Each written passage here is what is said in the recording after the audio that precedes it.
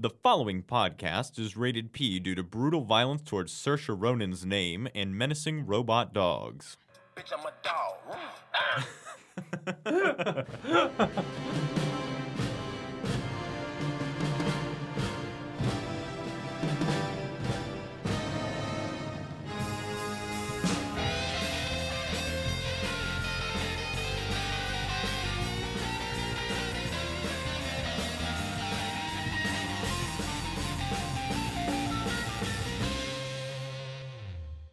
Welcome to this podcast as Rated P. I'm Yates McConnell. I'm Brighton. And today we're talking about some big casting news from a Joker Oranges movie, the first trailer for Mary Queen of Scots, and Brighton will be hating on the Mamma Mia franchise. That's not true. Just the sequel. Just the sequel. But let's go ahead and hop into pre-production.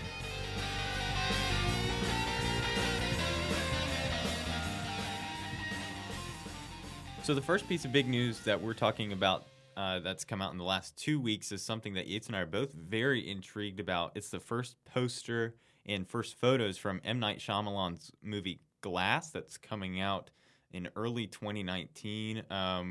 If anybody knows anything about Glass and the two movies that are sort of the predecessors for Glass, they should be pretty excited about this too. Essentially, it's going to be a sequel to Shyamalan's 2000 Unbreakable and 2016's Split, which I think is interesting. It has characters from both of those movies, and the cast list is great. It returns Bruce Willis, returns James McAvoy, returns Samuel L. Jackson, returns Anna Taylor-Joy, who is the main girl in Split. She's also in The Witch and Thoroughbreds, which I really want to see, by the way. And then introduces Sarah Paulson, who plays the psychiatrist treating the three main characters of Bruce Willis, James McAvoy, Samuel L. Jackson.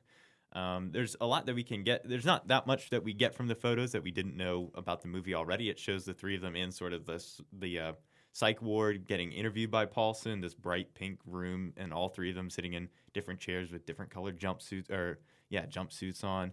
And it's more just the news and more stuff coming out about this movie that makes us excited. The synopsis is, for those who don't know, is fairly straight up. Following the conclusion of Split, Bruce Willis's character David Dunn is going after the superhuman figure of the Beast, played by McAvoy, in a series of escalating encounters. All the while, the shadowy figure of Jackson's Elijah Price emerges as an orchestrator who holds secrets critical to both men.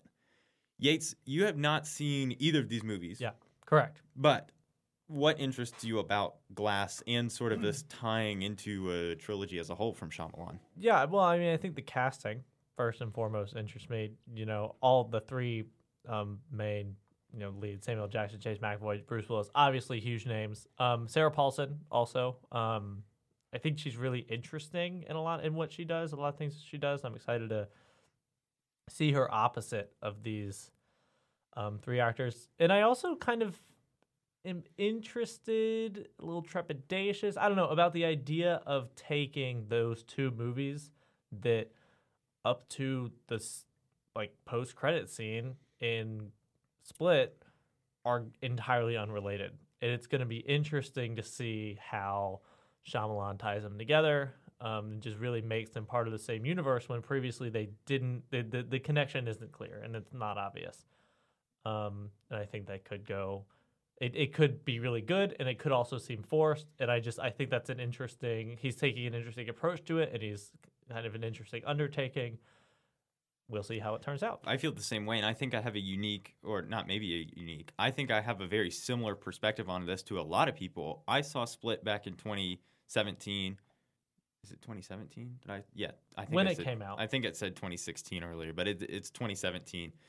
I have similar perspective to most people because I saw this movie when it came out in 2017 and watched until the end and suddenly out of nowhere saw Bruce Willis in the post-credit scene and was like, what does that have to do with anything at all? And it turns out that Shyamalan decided to tie Split back with Unbreakable. And, I didn't know anything about that before. And now I'm really, really intrigued by Glass. Neither of us, I have not seen Unbreakable either. Definitely want to see it, plan on watching it before Glass comes out.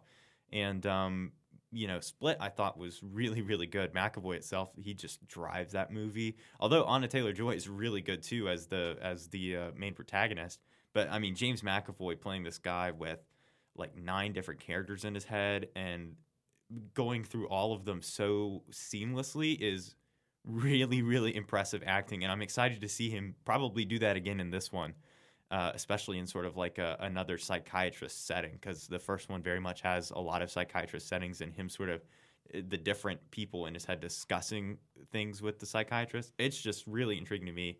And a lot of people describe Unbreakable as a superhero movie, so it'll be interesting to see the horror elements of Split be combined with sort of the superhero-esque elements of Unbreakable. I'm just excited. I really don't know what to expect. Yeah, I mean, I know what to expect even less than you do. Shyamalan has had some hits and some misses over the years. The Sixth Sense, just a phenomenal movie. Really good movie. The Last Airbender, yikes. Not so much. After right. Earth, not so yikes. much. Right. So, and I think Split was, a lot of people said, was kind of him getting back to form and coming back to, what makes his filmmaking really good. Mm-hmm. And I low hope, budget, tense, right. sort of thriller movies. Right. Yeah. And I hope he can come back to that in Glass. And I hope that we see that again. Like I said, it concerns me. It does, because he doesn't have the best track record. It's true. And, one good movie, taking that and running with it, I don't know. Yeah. I do like that, he included the post-credit scene. That makes it seem less forced. It makes it seem like he has it more thought out than, saying... And that Split is standalone, too. Right, yeah, right. Its own separate entity. Right. And, I think it's a lot better than, him saying 10, 15 years down the road saying, oh, I want to make more money. I need something to pitch to studios. I'm going to, merge these 2 franchises with big actors and just go with it and bring home the bacon. I don't think that's what he's doing. I think that he really wants to do this for the sake of the story. And I hope that shows through. Me too. We probably don't have that much longer to wait on some sort of trailer dropping on it. They're certainly filming right now, as we're seeing from the photos coming from sets and whatnot, and released from the studios itself. But it will not be until January 18th of 2019 that we'll be able to see Glass in theaters. The next piece of news is about a director being attached to the new RoboCop reboot, Neil Blomkamp, who directed District 9 and Elysium and Chappie. Apparently has reportedly agreed to be directing RoboCop Returns. It's being written by a guy who's written an upcoming Terminator movie and an upcoming Green Lantern Corps movie. And apparently Blomkamp is a big fan of the OG RoboCop, the 1987 movie about a half-man, half-machine cop who's patrolling the streets of Detroit, stopping and fighting crime. So, Blomkamp certainly has a very interesting and unique sci-fi style, which is why this news intrigues me. Yeah, he does. And I like that he really likes the original. And I think, I hope that shows through. I hope that shows through in his filmmaking. I think it will. I think that, someone, like I just said with Shyamalan, someone who loves the story that they're directing is going to make a better movie. Mm-hmm. And I think that if he loves the story, he's going to really try and keep it true to that. He's not going to be like, oh, and this would be cool if RoboCop could do that. Someone, if someone said it, he'd be like, no, that's not canon. That's not in line with the universe. That's not whatever. And I think that, I think that'll make a better film overall. For sure. He has, for the most part, he has the resume. Elysium, yeah, I haven't seen it because it got very mixed reviews. Chappie looked good, had pretty good casting. Also mixed reviews. Yeah, pretty lukewarm from the critics. District 9 is great. Is phenomenal. It's interesting that one of his first films has been the high watermark for his career so far. Right. But in terms of visuals and everything else that he's done with sci-fi, it's been the visuals and the sci-fi elements for these stories seem to have been very good. We'll see if the storytelling actually comes through on this. Right. Well, and the sci-fi is clearly there, like you said. And I think that for RoboCop, that's what you need. Like that's if you don't have the sci-fi, nothing else is gonna come into place. But he has the sci-fi. He's got that on his resume. Absolutely. Can he make a good movie with it? we will see. We'll see. It hasn't been that long since a RoboCop reboot. There was one in the early 2010s, maybe. I think it was 2014. Yeah, it was Joel Kinnaman, right? Yeah, that's right. And did not do very well, obviously, since they're already planning on rebooting it. But so because this is just early director news with Blumkamp being attached, there's no release date for RoboCop Returns at all. Just murmurs out there, but interesting news nonetheless. Moving on, Joaquin Phoenix has officially been announced as the Joker in the upcoming standalone film. It's completely separate from DC's existing universe. You know, he's not being played by Jared Leto, and it's an entirely self-contained story. No tie-ins. No, presumably probably not a sequel, but we'll see. It's directed by Todd Phillips, who directed the Hangover trilogy, and who described the script as a gritty character study. Some speculation that it might be rated R and kind of a lower budget, like you said, grittier take on the story. And Frances McDormand was asked to be the Joker's mom and turned it down. But that kind of gives us a direction of where they might be trying to go with it, and the fact that the Joker's mom is even going to be in the movie, which is interesting. Playing a big part, and it's supposed to be an origin story too. We presume it's some sort of origin story along with just a single character study. Right. So, which is interesting that Joaquin Phoenix would star in an origin story because he's not young. No, he's not young at all. So it'll be interesting to see kind of the route that it takes because of that. And because especially given the how interesting and how odd his career has been up to this point, with when he retired from acting, and then it was for a documentary, and I don't really know what the whole deal with that is. I kind of tried to figure it out, but it just confused me because I was pretty young at the time when it actually all happened. An odd career as a whole, but definitely some really nice good highlights. Credits. Yeah. Gladiator, he's fantastic. Walk the Line. Is Johnny Cash. Yeah. Right? Those are the two highlights that come to mind. More recently, Her and The Master, also pretty good movie, or well-reviewed movies, and especially with accolades towards his acting. I'm curious to how they'll do that as well. I mean, I'm less interested in the specific details right now, as well, and more interested in the project as a whole. I think it's odd that it's going to be totally separate from the DC universe as it is right now, not connected to Suicide Squad, not connected to any sort of the Justice League stuff. I mean, it's just weird to me that, since we have seen Marvel do their cinematic universe and we're seeing DC sort of get theirs going, it's interesting to me that they're doing this exact same character that they've already established in their universe as a different actor, potentially a completely different take on it. I'm curious to just see how that's going to fit in. I think the market is there. People love the character of the Joker, and people did not love Jared Leto's take on the Joker. That's right. Yeah. That's a good point. And it always makes news when somebody is playing the Joker, because it's such a sort of twisted and tormented character or part. So I think it'll be especially after Heath Ledger. Right. And, yeah. Absolutely. The way that the toll that character had on him, and what it's almost like watching a car crash. I think that, to some people, there's almost an anticipation there, right? With how that actor is gonna take it. And Phoenix had some really interesting comments in an interview, I believe, with Collider right after the news came out that this was official, that he was going to be in this movie, talking about sort of that character, or just taking on a comic book character as a whole. And he says that the Joker kind of scares him in some ways because it's such a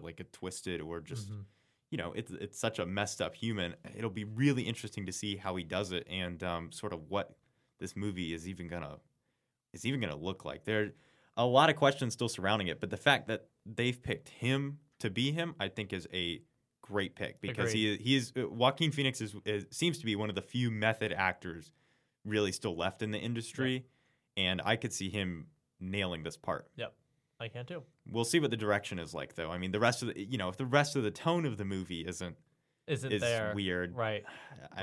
There are a lot of questions still, but this alone, and the fact that they were trying to even get Frances McDormand, who is fantastic in her own right as his mom, shows that they're gunning for another A-list actor to be be in the movie. That's with true. him. And we haven't even addressed the fact that the Hangover director is gonna direct it, Yeah, which we don't have a whole lot of time to even really touch on that. but some it's- questions. Right, definitely some questions. Obviously pretty far out. They only just cast the Leah role. So we'll have news, trailers, who knows, in the coming years. Certainly something to keep an eye on, though. Right. That was probably the biggest news of the past Yeah. 2 weeks for sure. Absolutely. In other DC news, some pictures from Aquaman, the upcoming Aquaman movie, were released. They show Jimon Hansu as the Fisherman King, along with some plot. Said Collider, he's being visited by King Orm, played by Patrick Wilson, to assist in starting a war against the surface world, which is full of ocean-polluting jerks. I can confirm the surface world is full of ocean-polluting jerks. Yeah. And I also can confirm that Jimon Hansu looks pretty badass as the Fisherman King. It's a cool picture. It's the whole makeup of the character is cool. I don't really know. He's very fishman looking. He is no very doubt about Fishman it. looking. You can see in the background some of the other people who look to be the same species have tails. He's wearing a lot of gold armor. Yeah.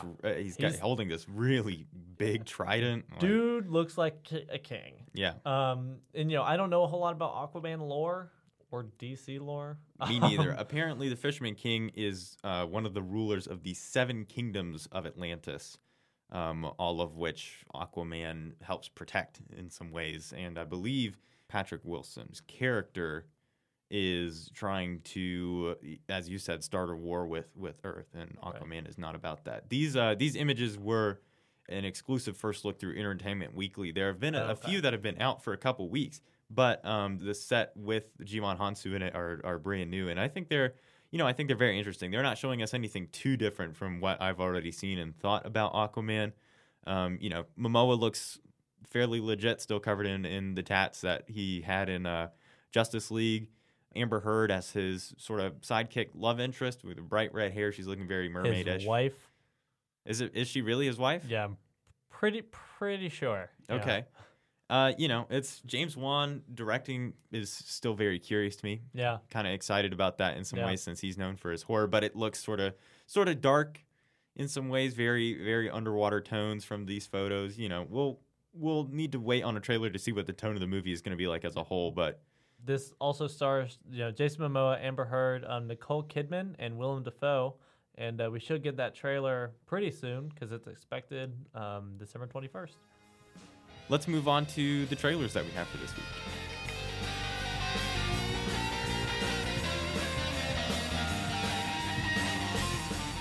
The first trailer that we're going to talk about is one that I've been very excited to talk about for the last few days since it's come out. Yates, do you wanna fill the people in? I would love to fill the people in. So, this movie is titled Mary Queen of Scots, and it stars Saoirse Ronan Saoirse Ronan. and Margot Robbie. It's set in the mid-1500s and explores the intriguing life of Mary Stuart, played by Ronan, who became the Queen of Scotland at 18 years old. The movie appears to focus on the relationship with her and her cousin, Queen Elizabeth of England, the first, played by Margot Robbie, as they try to rule as strong women together instead of with the men surrounding them. But their relationship eventually dissolves into rivalry and complications to the point where Mary challenges Elizabeth for the throne of England. I am so excited by this trailer, Yates. It's great. Exactly what I'm sort of looking for a period piece, but also for such an interesting person as Mary Queen of Scots. She led such a bizarre life in some ways that I didn't even know about until this trailer came. I've always heard about her, but I didn't know about it. I didn't want to go look it up until this trailer came out. And I was so into it just from the music, from the dialogue. It's very tense in some ways while showing the beauty of Scotland, England, and just kind of showing off the period piece that it's going to be going for as a whole, with the costumes and the makeup and hair look amazing. It certainly is not holding back in budget. And it's not holding back in. It's going to be a lot of really intense, acting and really good. You're really going to get to see these two actresses who have already shown that they are great and they're really, really good, really go head to head and both really be able to show the range of their talent. And it looks like there's going to be some action, some violence, like you were saying, costumes, makeup, sets, locations. It looks great. It looks like a huge, just like epic. It's aiming film. to hit all the marks. Yeah, it looks like it'll hit all the marks. It looks like it'll be tense and exciting and just I'm very, very pumped about this movie. High mark for the trailer is when Mary and Queen Elizabeth are talking in sort of a stable, and Mary is going off on Elizabeth, and Elizabeth goes, "Watch your tone," or something of that ilk, and Mary drops the "I will not be scolded by my inferior" line. I mean, that is intense, and Saoirse Ronan just delivers it with a powerful just hit. Oh, I'm so excited. If you missed this trailer this week, go and watch it. It's super. If you think, it's a period piece, 1500s, like whatever, or probably not gonna be into it, you're probably wrong. Go check it out. It looks really, really, really great. Kind of Oscar baitish, but I can't imagine that so. these two actresses are not giving it their all to try and get some sort of award out of this, and they both look so great. This is a personal pleasure thing here. I've loved Saoirse Ronan from the first time I saw her in Grand Budapest Hotel, and I loved her accent then. She jumped out to a lot of people. Maybe people hadn't heard of her before. She was in Lady Bird this past year. She won the Oscar for her role in that, but she plays an American. It's so great to see her in a movie that looks like it's going to get a lot of buzz and a lot of attention, back with her original accent, because it's so great. And don't forget, she was in Brooklyn too. She was in Brooklyn, where she was Irish, yes, I believe, and not Scottish. But two Americans, right? And that movie wasn't that big. Lady Bird wasn't that big either. I think they both got a lot of awards buzz. Right? Yeah. That's exactly. So among people who follow that, those are both names that they would know. But among the general public, not necessarily. Mary Queen of Scots is expected December 7th, 2018. Ooh. And we are ready. We are looking forward to it. So the next trailer that we want to talk about is one that has been out for a little while, but Yates just saw when he saw Ant-Man and the Wasp this past weekend. Do you want to talk about what the trailer is, or what you want to talk about the movie and what your initial reaction was? So the movie, the IMDb synopsis, the movie's called Axel. So the IMDb synopsis is: Axel is a top secret robotic dog who develops a special friendship with Miles and will go to any length to protect his new companion. That's a pretty apt summary. Basically, it opens up. Miles is riding his dirt bike. He finds Axel, and teenage emotion porn ensues. Basically, in some ways, yeah. So I'm happy you showed me this trailer, because let's just go ahead and say it. It doesn't look very good. Actually, it looks very bad. Yeah, it doesn't look very good. It doesn't look good at all. But I'm happy you showed me this trailer, just because it's good to see every now and then. Yeah. And we're about to be hitting the stride where it's like the end of the summer leading into September movies. Yeah. And, we're getting the trailer's been out for a little bit, but the fact that we have just seen this now, not long before it's going to be coming out, is a little concerning. There are a lot of things that are a little concerning. One thing that I do like about the trailer, I'm gonna go ahead and get this out of the way. Mm-hmm. The robot dog itself looks pretty cool. It looks cool. It looks, for the most part, pretty well animated. Mm-hmm. Interesting concept. Just imagine just big old dog, sort of Rottweiler shape, but completely metal. He's got blue eyes and then sort of whirring teeth. I mean, it's a cool looking dog. And just beyond that, it has a lot of different kind of components that they talk about. Yeah, they say he's a weapons system. Yeah, he has a weapons system. He shows some rockets in his, I don't know, body somewhere. Right, and the kid that finds him pairs with him through a key, puts his thumb on something and it pairs him with the dog. I don't know how the dog. Avatar. Yeah, I don't know how the dog doesn't just attack him straight away before he does that, but it is. The movie will tell, I suppose. You gotta see the movie to know. The rest of the CGI in the trailer, all the computer stuff that we see, all the graphics about the dog and whatnot, there looks rough. It's from a pretty it looks like it's a low budget movie. Yeah, I mean, I don't even know if it looks rough. It just looks super basic. Yeah. Like not rendered all the way, which I mean, I guess is rough. Yeah. But yeah. And as you said, the story itself, it's a pretty simple summary. Boy finds strange dog. They become buddies. Has to protect the dog from the military coming after them. It's one that we've seen a gazillion times before in some form or another. And so that's a little cheesy enough, but oh my gosh, all the dialogue in the trailer is so bad. Honestly, the whole vibe to me, like the whole just kind of tone of the trailer and what it seems like the tone of the movie will be, seems kind of cheesy. It seems almost like the first thing I thought about was like the new Power Rangers that just came out. It kind of had the same sort of like aesthetic, I guess, but not in a good way. Yeah, like that's not a compliment to the to Axel or the Power Rangers. Right? Movie. Yeah. I think that's pretty accurate. Yeah. Another red flag is that I don't know anybody in this movie. The only person that I know is Becky G, like the pop star who's one hit wonder. Yeah, and Thomas Jane, who's been in a couple things. I don't even know him. Like he's not a big enough name for me to recognize. He was the original Punisher, I think, or he was the guy the Punisher fought. That's not that big of a deal. And the main actor, like the boy who pairs with Axel, oh my gosh, his lines are bad. He delivers them. He delivers these cheesy lines with like the acting talent of a cardboard cutout. Yeah. Like it is rough. I mean, this trailer has a lot of cringeworthy moments. There's one point where the kid, we didn't even mention, did we mention that he's like a motorcyclist? He just is big into dirt biking. And BMX, and then he ramps off the dog's back at one point. Yeah, he ramps off the metal dog's back. Yeah, the dog like locks up, and it's like in I think Pacific Rim where like all the like spines lock into place for like, extra support. It's like that. But then he uses the dog as a ramp, and then they like run off away from the government. Another high-low point in this trailer for me is when the military guys who are trying to get Axel back, he sees like Axel's claw shreds or whatever, like claw marks on a wall, and he says, "Launch the drones."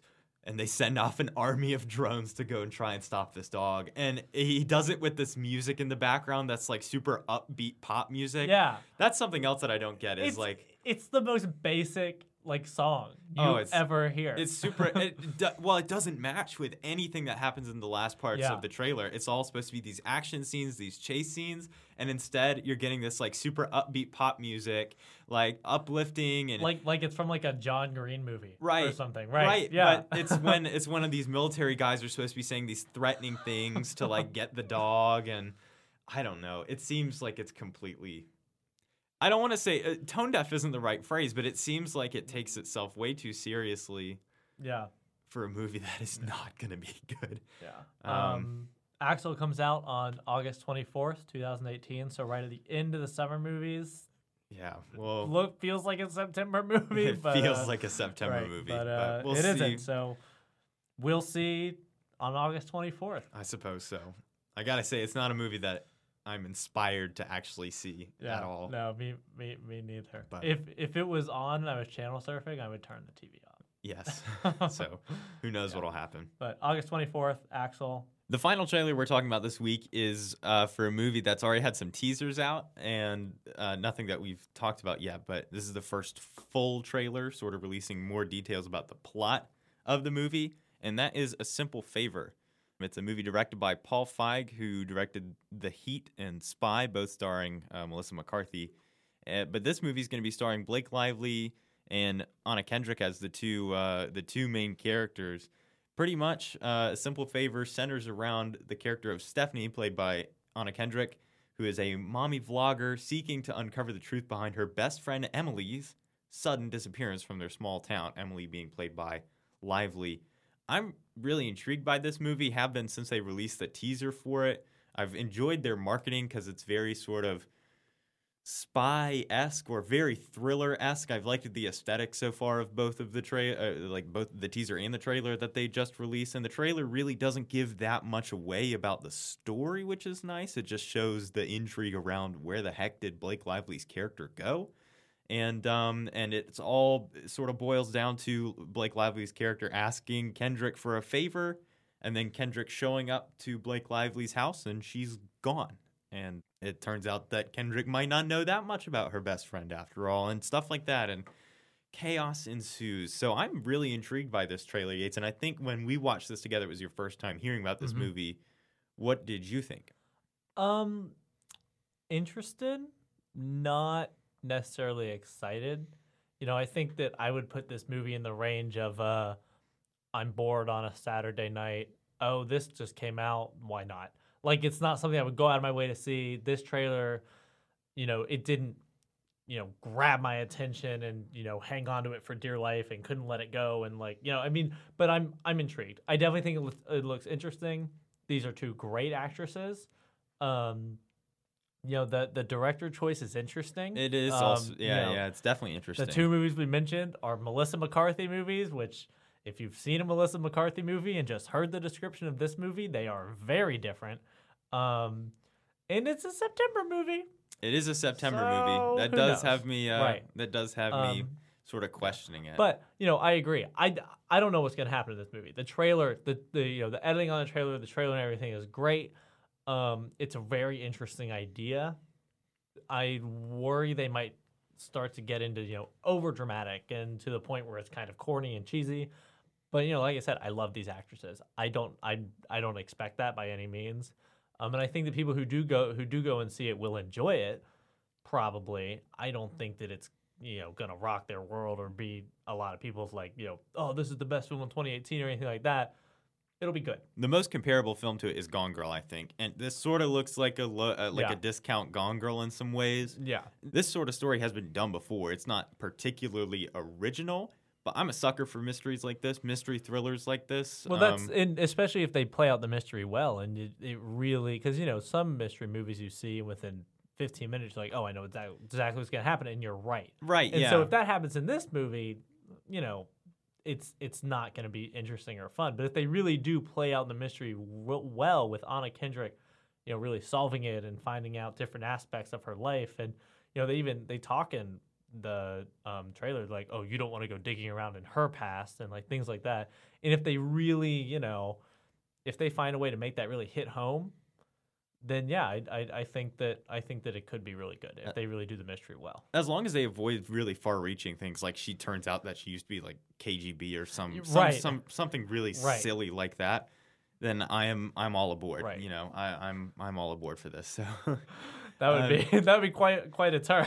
So I want to make sure. I don't want to make sure anything. I feel like this movie would go wrong, or what makes this movie a September movie is if it decides to add some sort of like really crazy twist or something that just way overreaches its boundaries. It's just too much. Yeah, that ends up being too much. Right. So, for a movie that I did not know very much about at all until I saw the teaser, and then I just have been following because I've been a fan of the aesthetics of both the teaser and the trailer, sign me up. Yep. But if the story crumbles, then everything else is going to crumble with it. I totally agree. Like we said, September movie, September 14th. So we don't have a whole lot of time, about 2 months to wait to see how it turns out. It's true, to figure out what the simple favor is.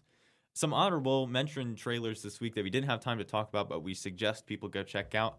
On the Basis of Sex just came out this week, very recently. Ruth Bader Ginsburg, sort of biopic starring Felicity Jones. Should be pretty interesting. Felicity Jones, she looks like she'll do a good job. She really nails the Ruth Bader Ginsburg voice, which is impressive. I thought was pretty impressive.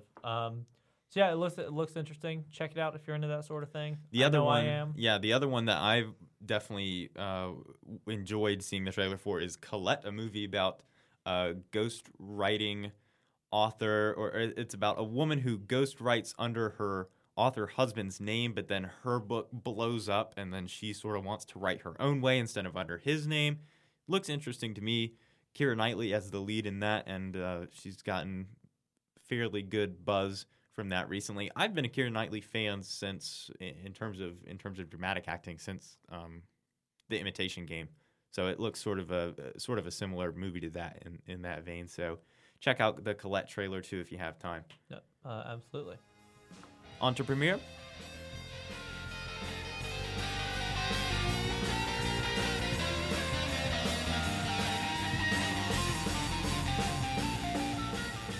We had a handful of movies premiere this week, mainly Hotel Transylvania 3 and Skyscraper. Both did pretty well at the box office, as expected. Skyscraper, I didn't know this, Yates. It has a $125 million budget. That's a lot of money. Who had that idea? I don't know. Maybe that's just how much you have to pay in order to get Dwayne "The Rock" Johnson in movies now. But it made $25 million in its first weekend, so maybe it'll make it back. Maybe it'll do better overseas. But yeah, Hotel Transylvania 3 with the big opening weekend taking the top spot at the box office. Ant-Man and the Wasp still doing really well after its big opening last week, taking number 2, dragging in $28 million in its second weekend. That's pretty good. That's still pretty good. And the piece of news that stood out to me from the box office is that Incredibles 2 just became the first animated movie ever to break $500 million at the domestic box office. That's pretty freaking amazing. That's a lot of money. Yeah, well, and if you think about the other animated movies that have come out, like that's a big deal. I'm pretty sure it surpassed Finding Dory. Like, that was the movie that it beat in order to take the spot, which is no slouch, because that was another long gap in Pixar sequels. And in my opinion, I always thought that Nemo's sort of a more beloved franchise than The Incredibles in some ways, but people really, really turned out to see Incredibles. And well, and I think this shows Pixar, like, the shit works. Like, yeah. So I expect that we will be getting more of these in the coming future. Yep. This upcoming weekend is going to be releasing a whole bunch of sequels, mainly Mamma Mia 2 or Mamma Mia, Here We Go Again. But we also have The Equalizer 2 starring Denzel Washington, just him reprising his role as a guy with a gun, and Unfriended 2, Dark Web, which is just some sort of like internet found footage movie. Yeah. Oh, sorry. What? Yeah, that pretty much sums it up. The weekend after is going to be Mission Impossible Fallout, the 6th installment of the Mission Impossible franchise, and the animated Teen Titans Go movie, which I had no idea was coming out until I saw The Incredibles 2. Lucky you. And saw it ahead of it, yeah. Yeah. Well, okay. Now that we're getting a 3rd season of Young Justice, I can forgive Teen Titans Go for taking it off the air. Sure. Yeah. I am not that excited about any of the movies coming out this weekend. More excited about Mission Impossible Fallout. I gotta say, as you know, and maybe some of our listeners who know me personally know, I love ABBA, like, a lot, like, to the point where there have been periods in my life where it has been a problem. I'm pretty fucking excited about that. I hate that that's not an exaggeration, but yeah, I really like ABBA. I really love the first Mamma Mia. Me too. I'm going to watch it this week. I'm going to go see the second one as early next week as I can, because I know I won't be able to this weekend. But yeah, the other ones I don't care about. Mission Impossible 6 was really good. Yeah. Henry Cavill, freaking reloading his arms or whatever. Oh man, yeah, going after Tom Cruise. I loved the first Mamma Mia movie, and I gotta say, Yates, I really don't care about the second one. As much as it hurts me, I think the title really just sums it up. Here we go again. Another Hollywood sequel for a movie that no one really needed a sequel for.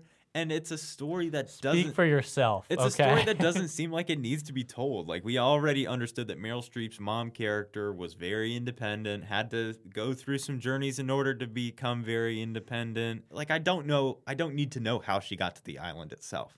And, do you think they're going to do different ABBA songs? Like, I'm really curious to what they're going to do for the movie. They'll probably do Mamma Mia again, but other than that, I hope that there are so many ABBA songs that we haven't gotten yet. I don't know. It feels very unnecessary to me. It's not one that I plan on watching in theaters, as much as it hurts me to say. I hope it proves me wrong. I hope the the reviews are great. I hope you enjoy it, and all other Mamma Mia just fans out there enjoy it. I love the first movie. I plan on watching it again soon, just because I'm in the spirit of it with the new movie coming out. But I just don't feel the need to see the second one. All right. I can tell you're hurt by that. If I crack open the lid just a little bit, it's all gonna come out. So let's just move on. Okay.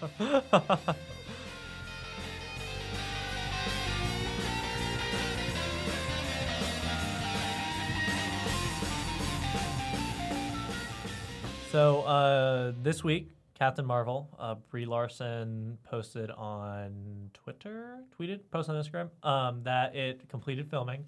And it also came out this week news that in the movie, Samuel L. Jackson and Clark Gregg will be digitally de-aged for their 1980s versions of their characters, Nick Fury and Agent Coulson.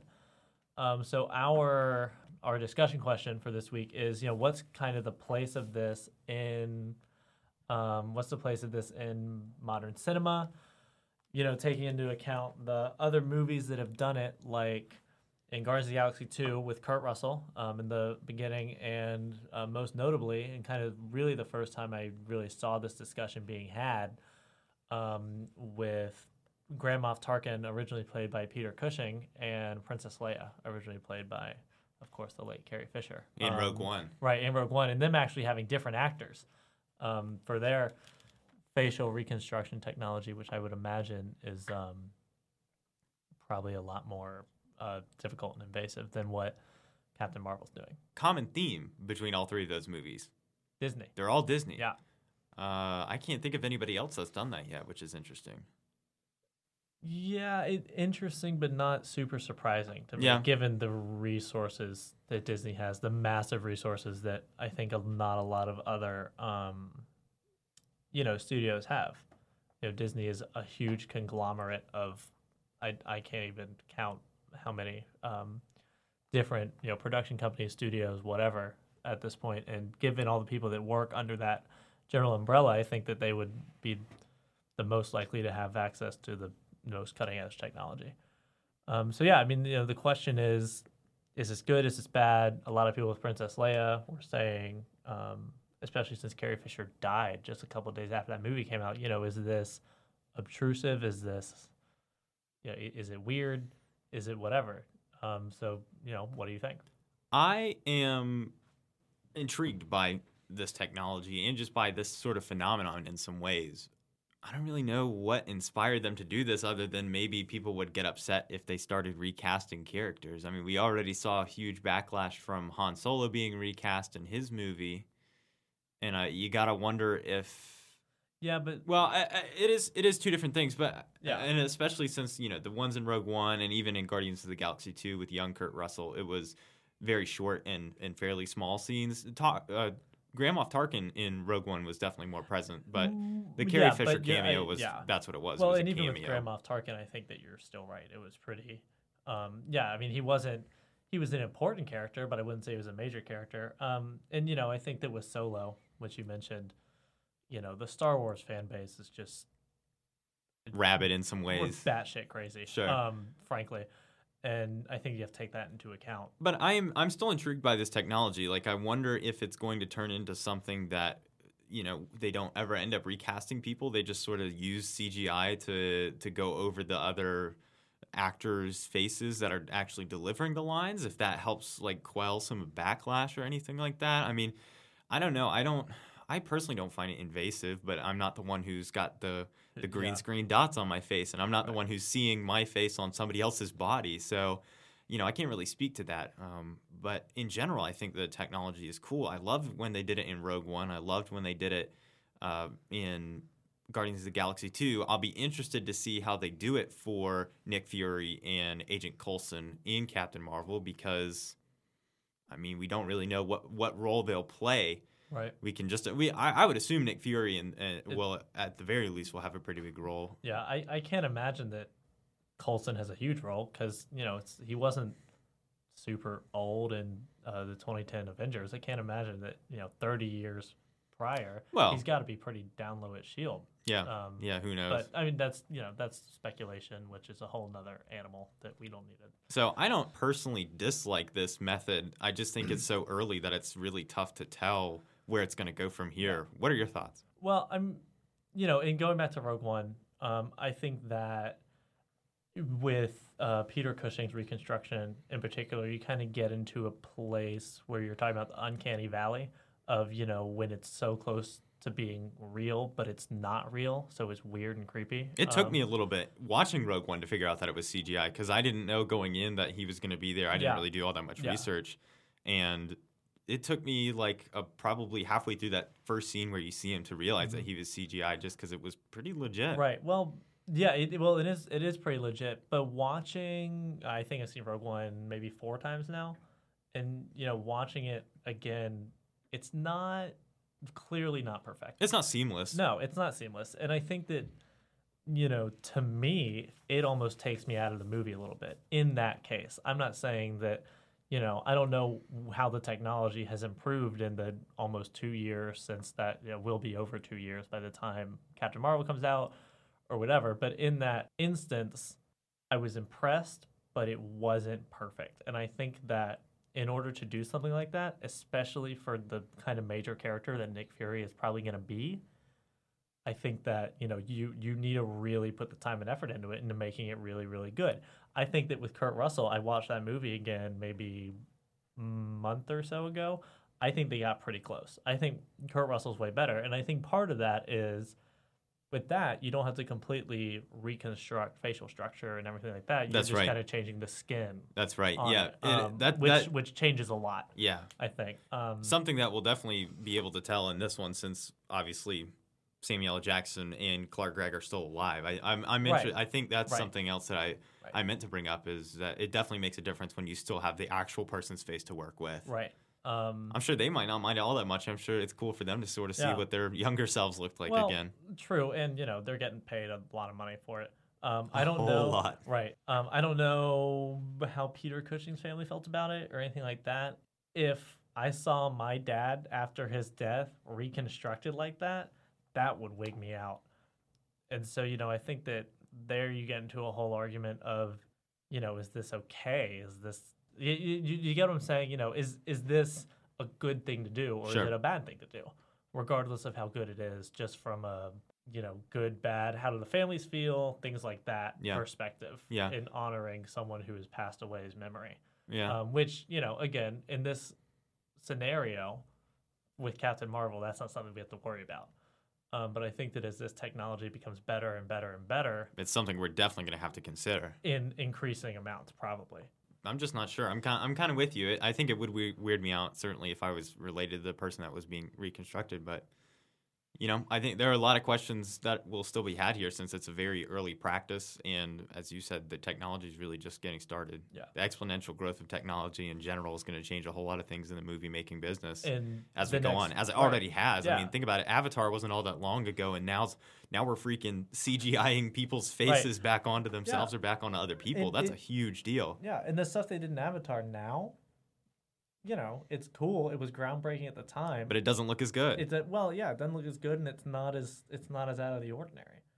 Yeah, and I think that really, what this technology, the problem it's going to face is, when do you go too far with it, Sure. and how you take it too far. I think that how good it's going to be in 3-4 years, not going to be an issue. I think they'll pretty much figure it out to have it be seamless. At least the big studios. But what's the line, and when do you cross that? Rogue One, there's an argument that they crossed it. I'm not gonna, I've kind of already touched on the sides. I'm not gonna get into it. I don't really have much of an opinion. Here, they're alive. They obviously want to do it. Yeah. I think that's fine. And if you do it well, that's great. You're, at the end of the day, you're telling a story. What's the best way to tell that story? And this is it. This is it. Yeah. I agree. I think we'll have to find out. We don't have too long to wait on Captain Marvel. We still have the majority of the year, but it's coming out March 8th, 2019. As HZ8 said, they just finished shooting this week, which is pretty exciting. We'll probably be seeing some more news coming out of that movie before too news long. and trailers, and we'll talk about it all.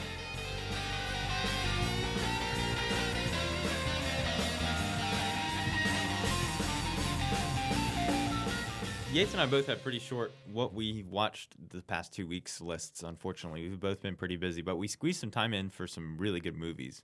But the two that I watched were Catch Me If You Can, the 2002 movie starring Leonardo DiCaprio and Tom Hanks, directed by Steven Spielberg.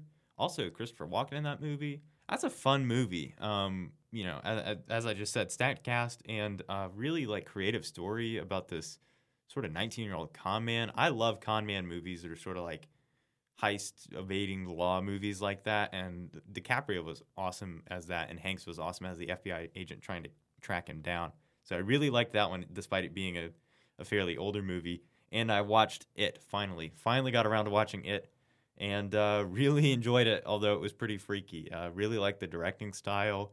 It definitely relies on some jump scares for the horror aspects of it, but the imagery itself was freaky, and it wasn't all like music stops, jump scare. It was a good mix of sort of horror elements and themes, and there is tension through the entire movie, which I like too. Mm-hmm. It is there's not real any one moment where you don't feel like something is amiss.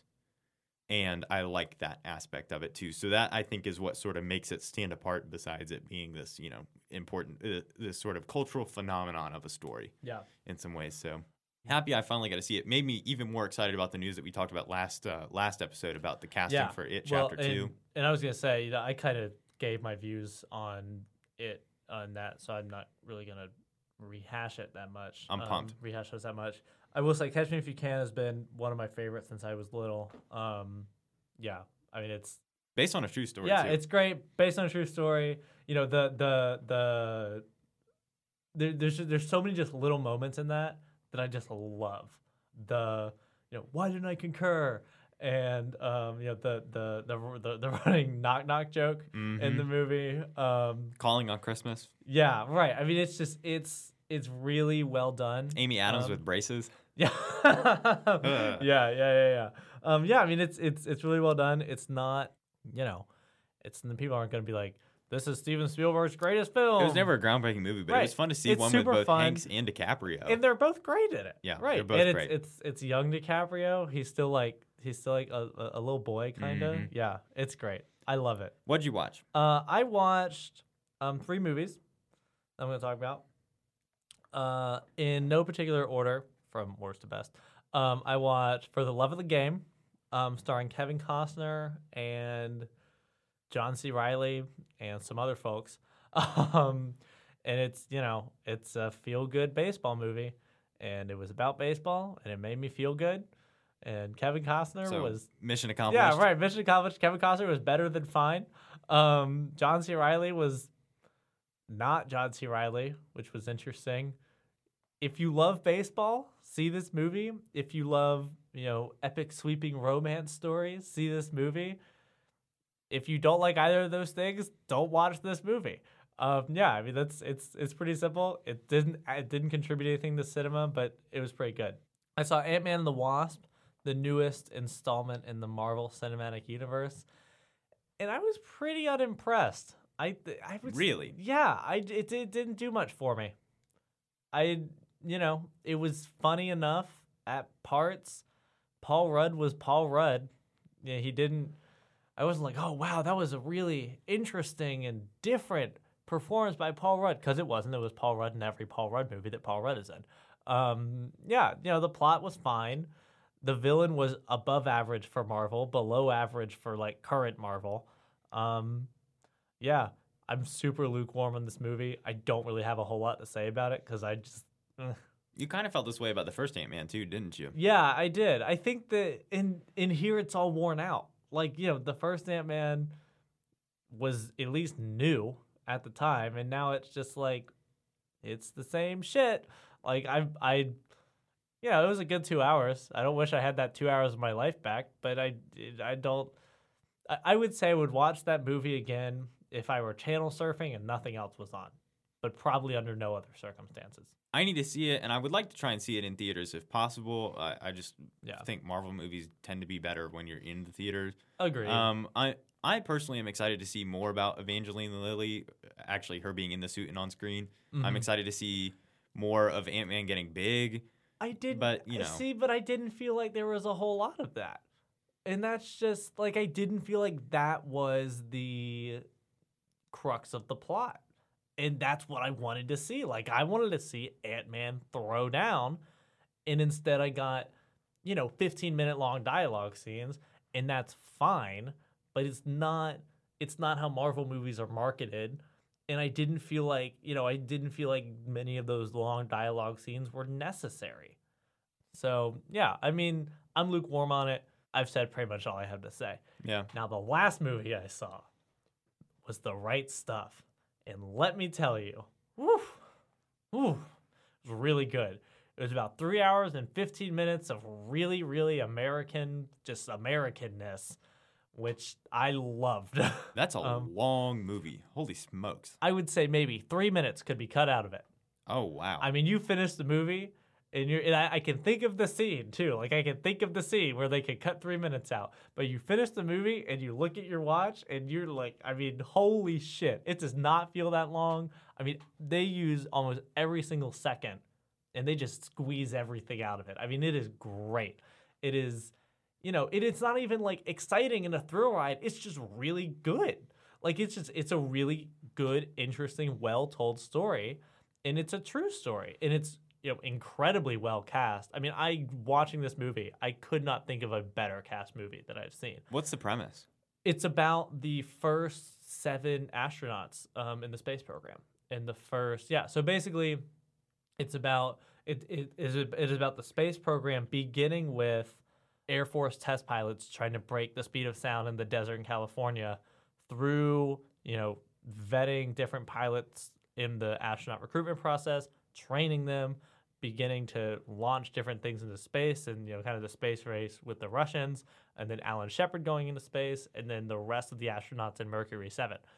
Like, that's a lot of stuff. That's a lot that's happening. A lot of history to fit into a lot one of history. movie. And Yeah, they no tell doubt. that whole story. And you get to know, I would say 5, they're called the Mercury 7, the original 7 astronauts. You get to know 5 of the 7 of them, I think, pretty well. And, you get to know their wives.